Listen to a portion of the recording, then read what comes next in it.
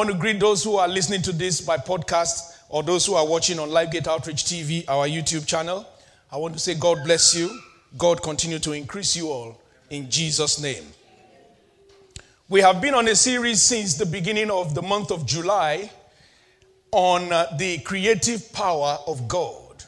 The creative power of God. And this is an 8-part series which the Lord laid on my heart to pick thematically from the book of John, from chapter 1 right through to chapter 21, to learn of these different expressions of the power of God. And I want to say that God has been faithful as we started 5 weeks ago now. This is the 5th session on the transformational power of God, the multiplicational power of God, the illuminating power of God. And last week, Pastor Moses dealt very efficiently on the protective power of God. And that message was such a blessing. I listened to it whilst I was away. It was being recorded. I listened to it as soon as I got back. It was delivered whilst we were away, but as soon as I got back, it was the first thing I listened to. And I find that in a very, very deep way, it links everything that starts the first few sessions with the rest, as the emphasis on the name of Jesus is key.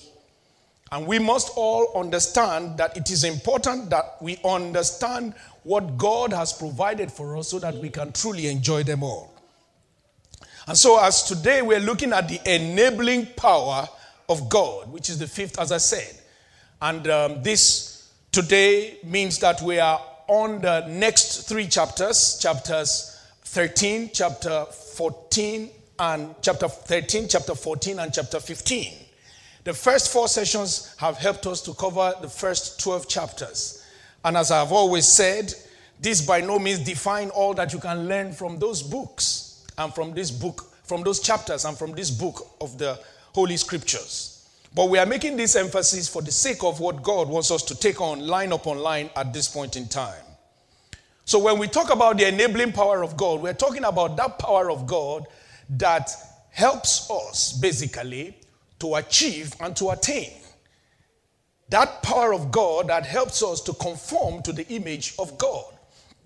The Bible says that we, in 2 Corinthians chapter 9 verse 8, the Bible talks about God being able to make all grace abound towards us. That God is able to make all grace abound toward you, that you always having all sufficiency in all things may have an abundance for every good work. Say with me, God is able. Say, God is able. And so I am able. Say, and so I am able. Listen, friends. The ability that you and I have is because we are connected to the God that has the ability in the first instance. It's like when I take some money and I give it to my children and I say, go and do this. Now I have transferred a bit of monetary power into their hands to go and do what I've called them to do. Now if I say go to the supermarket and buy groceries, and I did not give them the money to do it, then what I have simply done is I have given a command without giving the ability for the child to be able to do that which I have commanded them to do. But when I say go and buy it, and at the same time I put money in their hands or put a card in their hand and I say go and use it to buy it, that means I command them to do, and at the same time I have given them the empowerment to do. The Bible says God is able. First, he has the ability. He has the money. If we use money now, he has the resources. But he doesn't keep him to himself. He makes it available to you by grace. He makes it abound toward you. He makes you have access to it so that with it you will have all sufficiency in everything, and then you will have the resources, the abundance to do the good work. Believers who do not understand this will live a life of high today, low tomorrow, happy today, unhappy tomorrow, and a life of frustration which God has not ordained. You must understand that your ability to keep the pace, the ability to keep the command of what God has commanded is in your relying on his own ability consistently and continually. Philippians 2:13 says, for it is God that works in you both to will and to do for his good pleasure. I have used this scripture many times to explain that the two parts of this scripture are key. One, it is willing. One is willing. One is about doing. One is about willing. One is about doing. So anytime God commands something, before you even try to will it, go to him and draw the grace to will. The reason why we find it very difficult to will many times is because we think that his ability is only restricted to the doing. So we can't even will in the first instance. And if you don't will to do, how will you do ultimately? So you must rely on God for the ability to will. He said both to will and to do. So anything God says you should do, you must learn how to will. How to go to him to say, Lord, help me to will. Help me to do your will. Help me to obey your will. Help me to obey that which you are asking me to do. Many people have refused the call to ministry because they do not understand this principle. God calls you, and when I say call to ministry, I'm not saying go have a pulpit ministry like this alone. It could be a ministry to the orphans. It could be a ministry that has to do with taking care of the homeless around you. It could be a ministry that has to do with taking care of the welfare of the saints in the same church that you belong. It could be any ministry. And so when people are called, they act like Gideon. They say, I am not qualified. I am least of the least, and this and that. Forgetting that the one who calls you is the one that will help you to will. So the moment he calls, the moment he says, this is what I want you to do for me, you must say, Lord, help me to obey. Help me to yield, first and foremost. And then when he helps you to obey and you take the decision, you now also rely on him for the enablement to do for his good pleasure. Many of us say, in his presence is the fullness of joy, his right hand are pleasures forevermore. We don't understand that those pleasures are enjoyed as we will and do, will and do, will and do. When you will, you do, you get the pleasure. When you will, you do, you get the pleasure. This is what puts you in a place where you are constantly enjoying the manifold blessings of God because God is at work in you. May God continue to be at work in you. In the name of Jesus. So our study of John chapter 13 to chapter 15 in this week will help us to look at some ways in which God's power enables us to do the things that he has commanded us to do, and also how he enables us to enjoy his creative power. The first way we will read in John chapter 13 is that he enables us to access our part in Christ. God enables us to access our part in Christ. And some of you will say, but Pastor, I have my part in Christ. But you need to understand this principle. Jesus laid a principle in John chapter 13. The Bible says it was about the Passover time, and a time came, he took off his garment. The 12 disciples were around him. He took off his garment and gathered himself with a towel, and then one by one, he began to wash their feet. And they were all shocked. This is the master. What's he doing? And you know Peter, trust Peter, said, you can't wash my feet. You are my master, basically. And Jesus said to him, look at what he said in John chapter 13, verse 8. When Peter said to him, you shall never wash my feet, Jesus answered him and said what? If I do not wash you, you have what? No part with me. Look at this. When he met him in Luke 5, he said, follow me and I will make you the fishers of men. And they began to follow. So technically they were already a part of him. But now he was saying to them that, listen, there is a symbolic gesture I am putting forth here that you will learn and generations to come must learn. That there is a place where I must wash your feet. I must wash your feet. Philippians chapter 2, the Bible says that he made himself of no reputation. And he humbled himself and came in the form of a bondservant. We read that some time back, just a few months ago. He said he came in the form of a bondservant and he humbled himself to death, even the death on the cross. So he said what he gives to us on the cross is the action of humility, of washing our feet. He said, if I do not wash you, you have no part with me. And why does he wash our feet? The Bible makes us to understand. We don't have time to go through all these scriptures, but I want you to note them. In Genesis chapter 3, when man sinned, the Bible says that God said to man and to the devil, God said to man, he said to the devil, he said, the seed of the woman shall bruise your head and you shall bruise his feet. In Ephesians chapter 6, when Paul was talking about the weapons of our warfare, and he said we should put on the whole armor of God, he said we should shod our feet with the preparation of the gospel of peace. So Jesus counts and regards our feet, which is a symbol of our connection to the gospel, a symbol of our connection to the good news, a symbol of our connection to our life assignment. When Moses was in front of the burning bush, the first thing that God said to him, he said, take off the sandals of your feet. He said, for where you are standing is holy ground. So I need your feet, bare feet, connected to my holiness that I have prepared for that place, because you are about to go on an assignment that you need my enablement and my power, both to will and to do. You and I must understand that whilst the physical feet, the Bible says, blessed are the feet. We can go on. I can give you so many scriptures that signify the importance of the feet. While the Bible talks about the blessedness of the feet of those that bring good news, we must understand that in the spirit, it is simply talking about how we take our part in Christ by accepting the death that he humbly gave to us on the cross of Calvary. So with this new status, we are able to love. What is this new status? 2 Corinthians 5:17 says, if any man be in Christ, he's a new creation, and all things have passed away, and all things have become new. So we are able to love one another and be true disciples. If you go down in John chapter 13, go down to verse 34.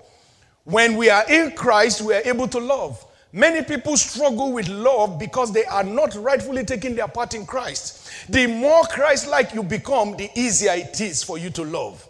This one that you are loving because somebody loved you and you don't love because they don't love you, it's not love. Love has no regard for what the other person is doing. Right. Love simply loves, regardless of the other person's response or lack of it. That is the Christ-like love. Why should Christ love and wash the feet of Judas? Why should he? Why should he wash the feet of Thomas, who doubted him almost every day of their life while they were together? But because he knows that these are mortal beings that are in the bodily form and subject to passions like mere men, he continues to love, and he said, I am now giving you, as you take your part in me, I am now giving you one new commandment. Somebody say, a new commandment. He said, I'm now giving you a new commandment, that you do what? Love one another as what? I have loved you, that you also love one another. As I have shown you love by coming to you in humility, washing your feet, I want you to also do what? Love one another. Be humble. Serve one another. See everybody else as those that you must be washing their feet, not them washing your feet. Jesus did not stay after that and say, now all of you come together. Now these are my 2 feet. Start washing. That is what our generational leaders would do. They say, here we are. We'll sit on a big throne. Say, all of you start washing my feet. No, he took off his robe first, the sign of his royalty. Remember, that same robe was fought for by Roman soldiers. And if you want to know anything about Romans like good things. They know good things. Till today, they like good things and they embrace good things. So fighting for his garment was not just one of those things. Not just because it was fulfilling prophecy, but because it was a very costly garment. The Bible says it had no seam, specially made. The Bible says he took it off to show that this is not about the time of wearing my honor and dignity. This is not about the time. Love is not about me having to put on some kind of dignity and a cloak of my self-righteousness. This is about the time of laying it all aside, humbling myself and saying, you know what? I serve you. I love you. I serve you. I pray that that grace will come upon us so that we can love like he loved. In the name of Jesus. So when we say that he enables us to take our part in Christ, he enables us to love one another. You must understand that walking in love, whether in a spiritual relationship with your brothers and sisters in church or even in a spousal relationship, requires you to have your part in Christ. You cannot continue to love your husband or your wife every day without the help of God. Many days they will offend you, and many days you will offend them. In fact, many more days you will offend them. Hallelujah. I like what Joel Osteen said in one of the messages I listened to. He said, when we got married, we took a decision that my wife and I, that is his wife and him, they will share decisions. So every major decision was going to be his, and every minor decision would be his wife's. He said they've been married now for 30 years and they have never needed to take a major decision once. I hope you get that. I laughed. They have never needed to take a major decision once. That simply means she's always deciding. When it gets to the major one, whichever day that is, maybe after 60 years. It is about letting preference prevail. Love is about preferring one another. The idea that Christians have today, that their hotness or response to the things of God or to the place God has called them to serve is dependent on the actions or inactions of others, has nothing to do with the love of God. When you love God, you don't see people's action. Believe me, when you love God, of course, we like the camaraderie, we like the atmosphere of being together. But you know what? You don't determine my thermostat. You are not my thermostat. My thermostat is spiritual. You don't set my temperature for God. You don't. So you come, you don't come, you smile, you don't smile. It doesn't make any difference to me. Of course, I want you to come. That's my assignment. But I want you to understand that I cannot afford to allow people to be my thermostat. People get burnt out because people are their thermostats. Burnout happens when you don't know how to take your part in Christ. People give up on their God-given dreams because they have refused to take their part in Christ. God gives you a dream, then you are looking at man to fulfill it. You keep looking unto the one who gave the dream. So that whether man helps or man does not help, the one who can send you help out of Zion will always be your help in the name of Jesus. Let us take responsibility for the things that God has given us to keep loving, taking our part in Christ. Number 2, he enables us to have direct access to the Father. I'm just skipping John chapter 13. Now I'm going to John chapter 14. He enables us to have direct access to the Father. He enables us to have direct access to the Father. And these scriptures in John chapter 14, Jesus began to speak. He said, you see, in my Father's house are many mansions, and I'm going to prepare a place for you so that you can be where I am also, and so on and so forth. And of course, Thomas in his typical fashion says, show us the way to this Father. I like these things I'm hearing, my paraphrase. You have good mansions in that place, you are going there. Show us the way to go to the Father. If you are the one, would you ask the same question? Of course, you want to go see those mansions. So Jesus now said to him in John chapter 14, of course, verse 6. Jesus said to him, he said, let's read together. I am the way, the truth, and the life. No one comes to the Father except through me. This is the most fundamental scripture that makes Christianity a different religion altogether. Do we hate other people? Do we not believe what others, or do we not believe with others whatever they believe? We believe whatever they believe for them. But what the Bible says concerning us is that we must understand that Jesus himself said he is the way, the truth, and the life. No one can come to the Father except through him. The Father there is capital F, so it's not an earthly father. It's talking about the Father of fathers, the King of glory, God Almighty himself. So this power, this enablement helps us to have direct access to the Father. And this access to the Father, Jesus went on to enumerate that it helps us to also have supernatural peace, even through the Holy Spirit that the Father gives. In John chapter 14, if you come down to verse 14, he said, if you ask anything in my name, I will do it, because you have already come to the Father by me. If you ask anything according to my name, I will do it. And if you go down to verse 25, please read all these chapters when you have time. John 13, John 14, John 15. It will help you to see the context of this message. Now in John 14, verse 14, he said, if you ask anything. Now verse 25 says, go back to verse 25, sorry.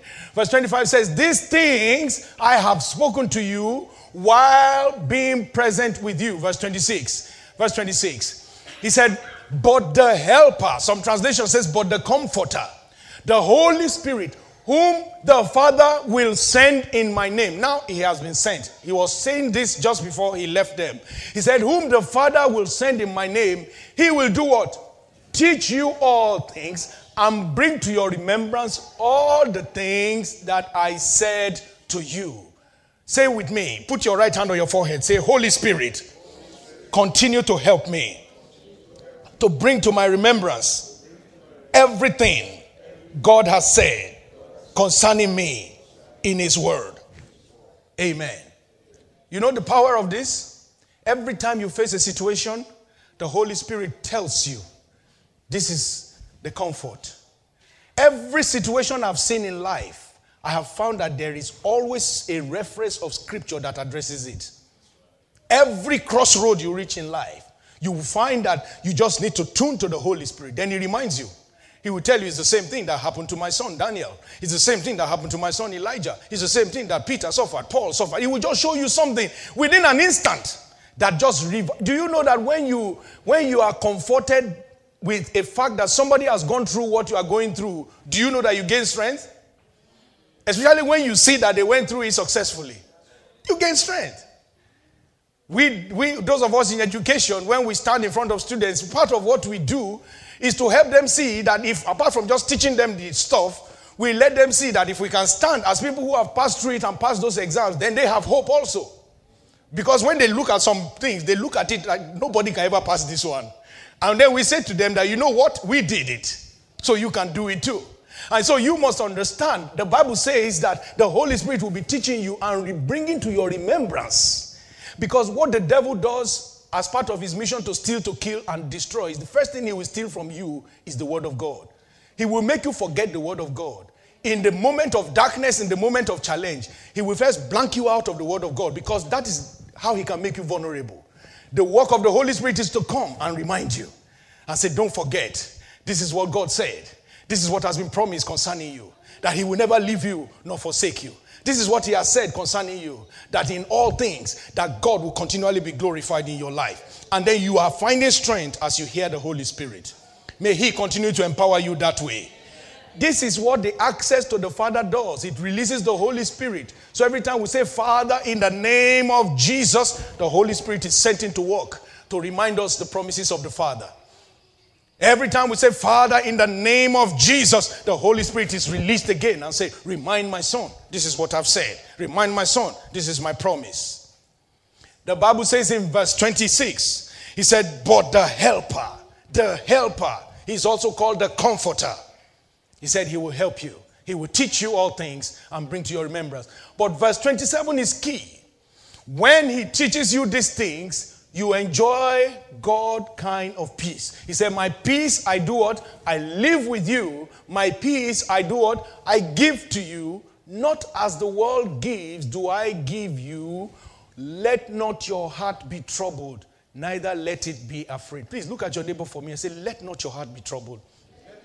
Please look at your neighbor. Make sure you are seeing somebody. Say, please, don't let your heart be troubled. Say, don't let your heart be afraid. Friends, we are living in perilous times indeed. People's hearts are troubled. The Bible says in the last days, men's heart will fail them because of fear. When we're coming back from Miami, the pilot announced before we left, he said, this was last week, actually, about a week ago, the pilot said that there's going to be 2 areas of turbulence and that we should not worry, that they've looked at it, and that, you know, if you fly a lot and you hear that, when you see the first one, at least they've told you before, why are you shouting again? Praise the Lord. So after the first one or so, what I thought was the first one, I slept off. Then the second one came. I heard that the plane came down so powerfully that people shouted. I was still sleeping. So my wife asked me that, did you hear all that? I said, I've slept. The man has told you there will be turbulence. Why are you still waking up with him? He's doing his job. Hallelujah. The heart of man is full of fear in our day and age. All kinds of things. The news, people are studying Brexit, listening. Every statement coming out of Mr. Johnson now is fire. What is going to happen? What is going to happen? And the man is threatening. Praise the Lord. You must learn how to understand that as long as you are in this life and subjected to the physical forces of this world, there will be the storms. There will be the winds. There will be those things that will keep trying to threaten your peace. Jesus said he has already left a kind of peace with you. Not the one that the United Nations will promise. Not the type that the parliament will promise. Thank God for them. Not the type that any government can offer you. No, not even NATO, not the assembly of the most powerful nations can ever offer. He said, not the type that they give. They can give a level of peace. He said, but it's not that type. He said, let not your heart be troubled, because there is a peace I will give you. That peace is activated every time the Holy Spirit comforts you. You know, when you operate like this, 2 Corinthians chapter 1, verse 3, when you operate like this, you become empowered to help others. 2 Corinthians 1, verse 3, he said, blessed be the God and Father of our Lord Jesus. We got it? Okay, I'll read it. 2 Corinthians chapter 1, verse 3, it said, blessed be the God and Father of our Lord Jesus Christ, the Father of mercies, and the God of all comfort. Please open your Bibles if you can't see it on the screen. He said, who comforts us? Because I want you to see something in verse 4. 2 Corinthians chapter 1, verse 4 now. He said, who comforts us in all our tribulations? Thank you. 2 Corinthians, verse 4 now. 1 verse 4. Who comforts us in all our tribulation? Thank you very much for that. Who comforts us in all our tribulation, that we may be able to comfort those who are in any trouble with the comfort with which we ourselves are comforted by God. Do you understand that? You are in a tribulation and you still have the ability, as enabled by God, to comfort others. That is the life God wants you to live. Not this one that is always seeing you thrown off by every tribulation that comes your way. There are some things that I pass through that you see me come and preach like this on a Sunday, that if I open my mouth to tell you what I had been through in the week, you will be shocked. You say, you are still preaching like that. Because I learned that in my own tribulations, there is a comfort. There is a comfort that I can receive from the outer realm, from the one who gives me peace that the world cannot give, the one who gives me peace that money cannot give. He said he comforts me in all my tribulation, and that I may now be able to comfort those who are in trouble. Hallelujah. As ministers of God and as people of God, we must know that this is the key that will keep us helping those who are in need, regardless of our own challenges. When you meet Christians who say, how can I encourage somebody? Me too, I need encouragement. They don't understand. You say, I should encourage. How can I encourage? So me too, I'm looking for encouragement. You don't understand. You need to be comforted by the one who comforts us in all tribulation. Hallelujah. Verse 5 says, for as the sufferings of Christ abound in us, so our consolation abounds through Christ. We must be a people. Thank you. We must be a people who understand this principle, that our access to the Father gives us access to comfort. Isaiah 40 verse 1 says, comfort ye my people. Comfort ye, says the Lord. God's comfort has already been given to you. And as you take your part in Christ, and as you have access to the Father, you continue to receive of that comfort. You and I will continually, thank you, you and I will continually be comforted of God. I say we will continually be comforted of God. In the name of Jesus. You see, when you live like this on a daily basis, people will think that you don't have any problems. People will think that you don't have any challenge. They will say, that man, when they talk about him, they say, no, he doesn't have any problem. That's why. He doesn't have any problem at all. If you know what I'm going through, you will not say that. But when the man tells you his problem, you will say, thank you so much for telling me. I don't want what you have. Hallelujah. I always say, when you see a man, whether he's of any faith whatsoever, Muslim, Christian, Sikh, whatever, no faith, and you see him sat around a dining table, I've said this thing for years, you see him sat down a dining table with 3-4 children of his, and everybody is sanely sitting down like decent human beings. Doff your heart for that man. He has worked hard. He has worked hard. I don't care his faith. Take it from me. He has worked very hard, because for you to get that scenario where everybody behaves and are behaving decently for many decades, you have worked hard. Not to talk of you who have the comfort of Scripture, you who have the grace of God, you who have all that God says he will supply.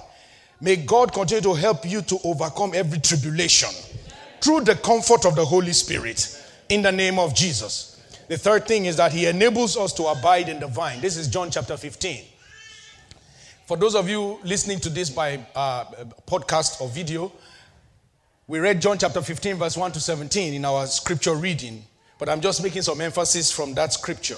We are reading John 13, 14 and 15 for the message, but we had read John 15, 1 to 17. You can read that specifically also, it will help you. Verse 1 says, Jesus said, I am the true vine, and my Father is the vine dresser.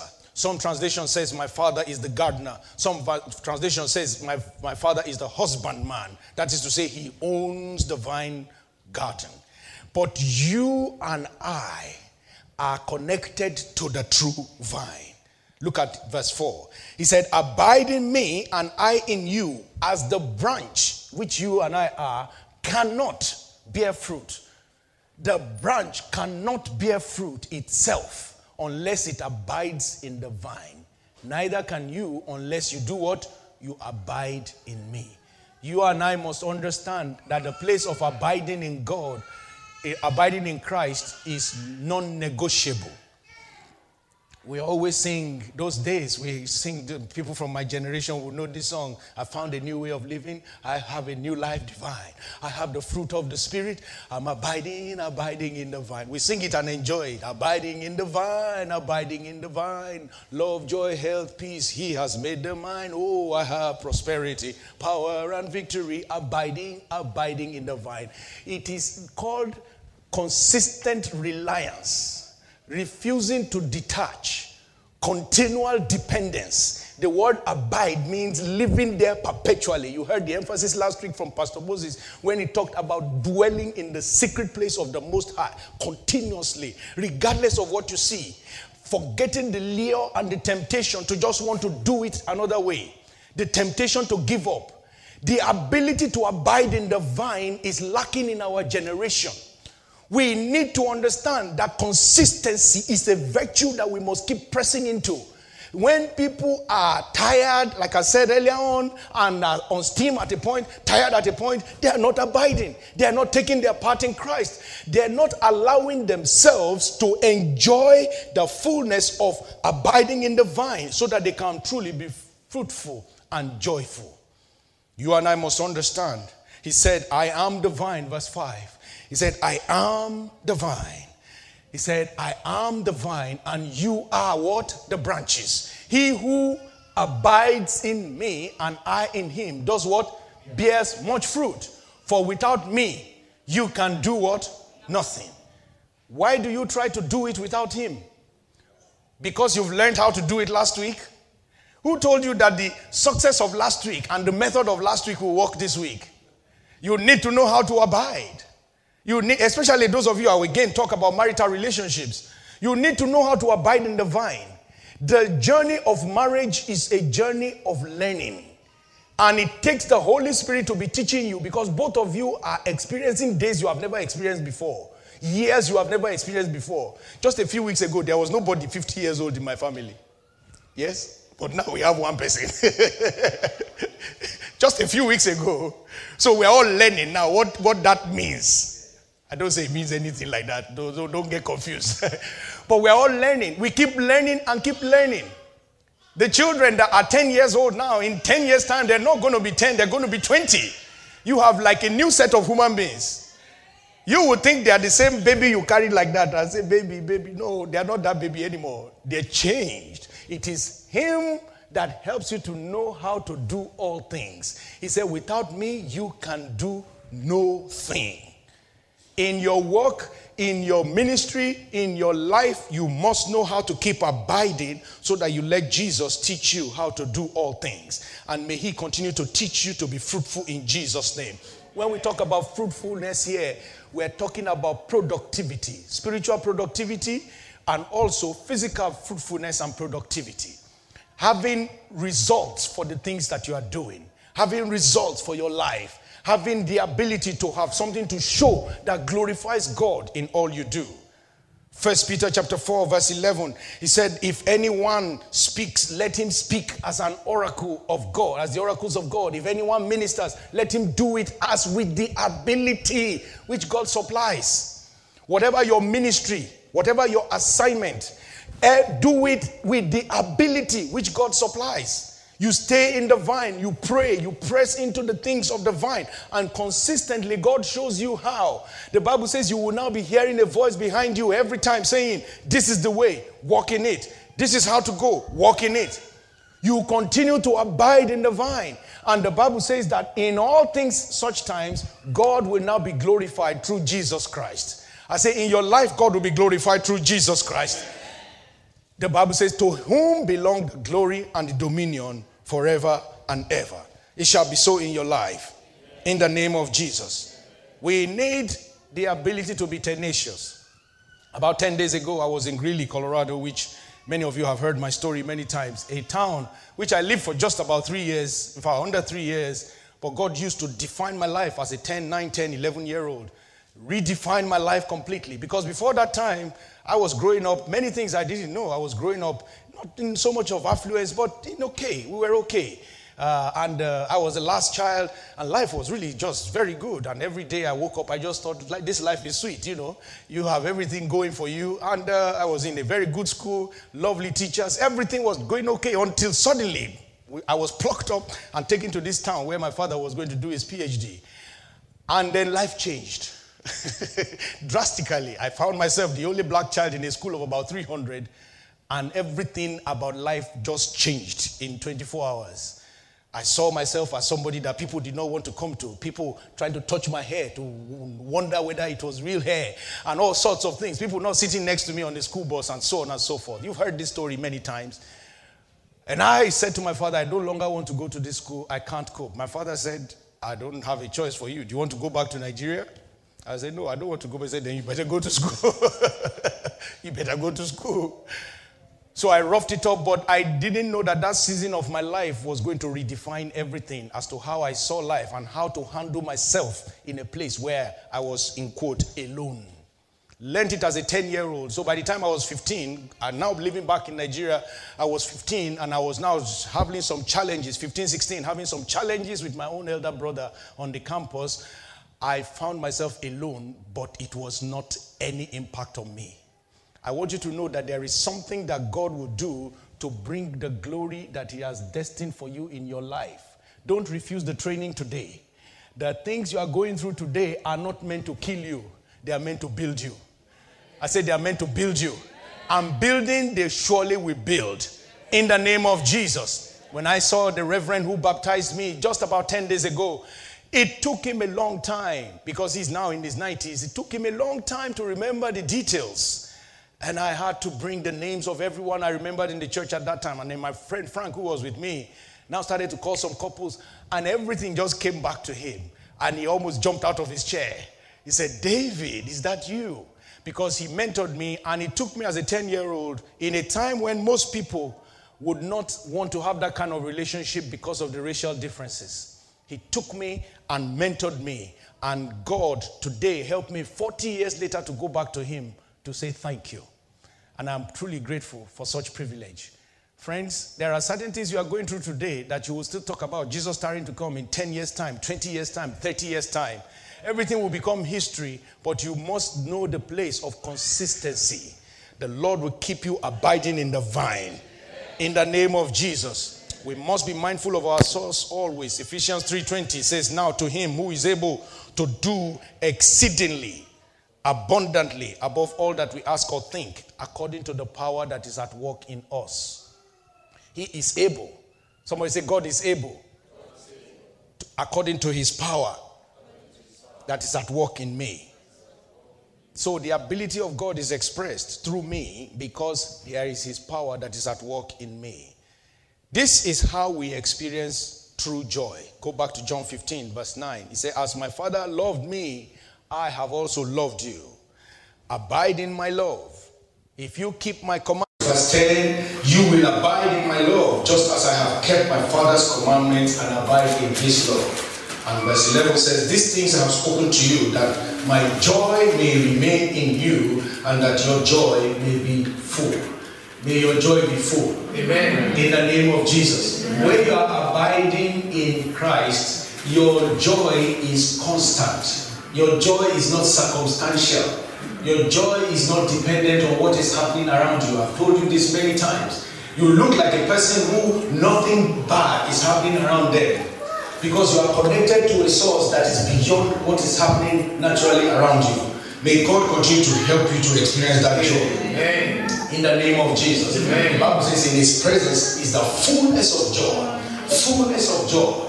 God will continue to give you the fullness of joy. Amen. In the name of Jesus. Amen. In Romans chapter 16 verse 25 it says, now to Him who is able to establish you according to my gospel and the preaching of Jesus Christ, according to the revelation of the mystery kept secret since the world began. May God who is able to establish you indeed. Amen. In the name of Jesus. Amen. May every attempt of the enemy to dissuade you and make you tired, may such attempts of the wicked one be frustrated in the name of Jesus.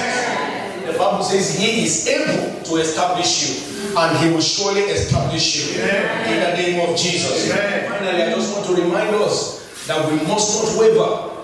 We must not waver at the promises of God concerning our lives. The promises of God will come to pass. Amen. I said they will come to pass. Amen. The Bible says that even though it is tarrying, wait for it.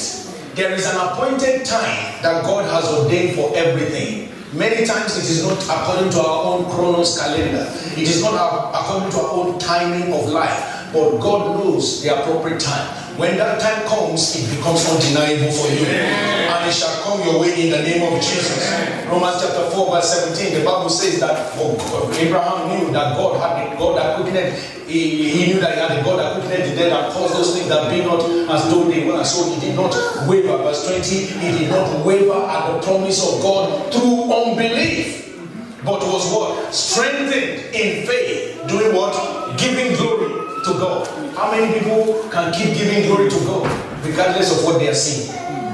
How many people can truly keep giving glory to God regardless of how they feel? Verse 21, the Bible says, and being fully convinced that what He had promised, He is also able to perform. I decree that in your life, God will continue to keep you in a place of conviction. Amen. That what God has promised, He is able to perform in the name of Jesus. Amen. This is the secret of men that make it in this kingdom. I have told you many times, a time is coming when if you don't get here by 9:30, you will be struggling and you will be calling me as if, Pastor, where can I park again? And as a Christ apostle, try dreaming in the name of Jesus. Amen. Because He who has promised is able to perform, and He will surely perform that which He has said. Amen. In the name of Jesus. Amen. You need to know how to stagger not at the promises of God. There is something new that God wants to do in your life. It is in the horizon, staring you in the face in the horizon.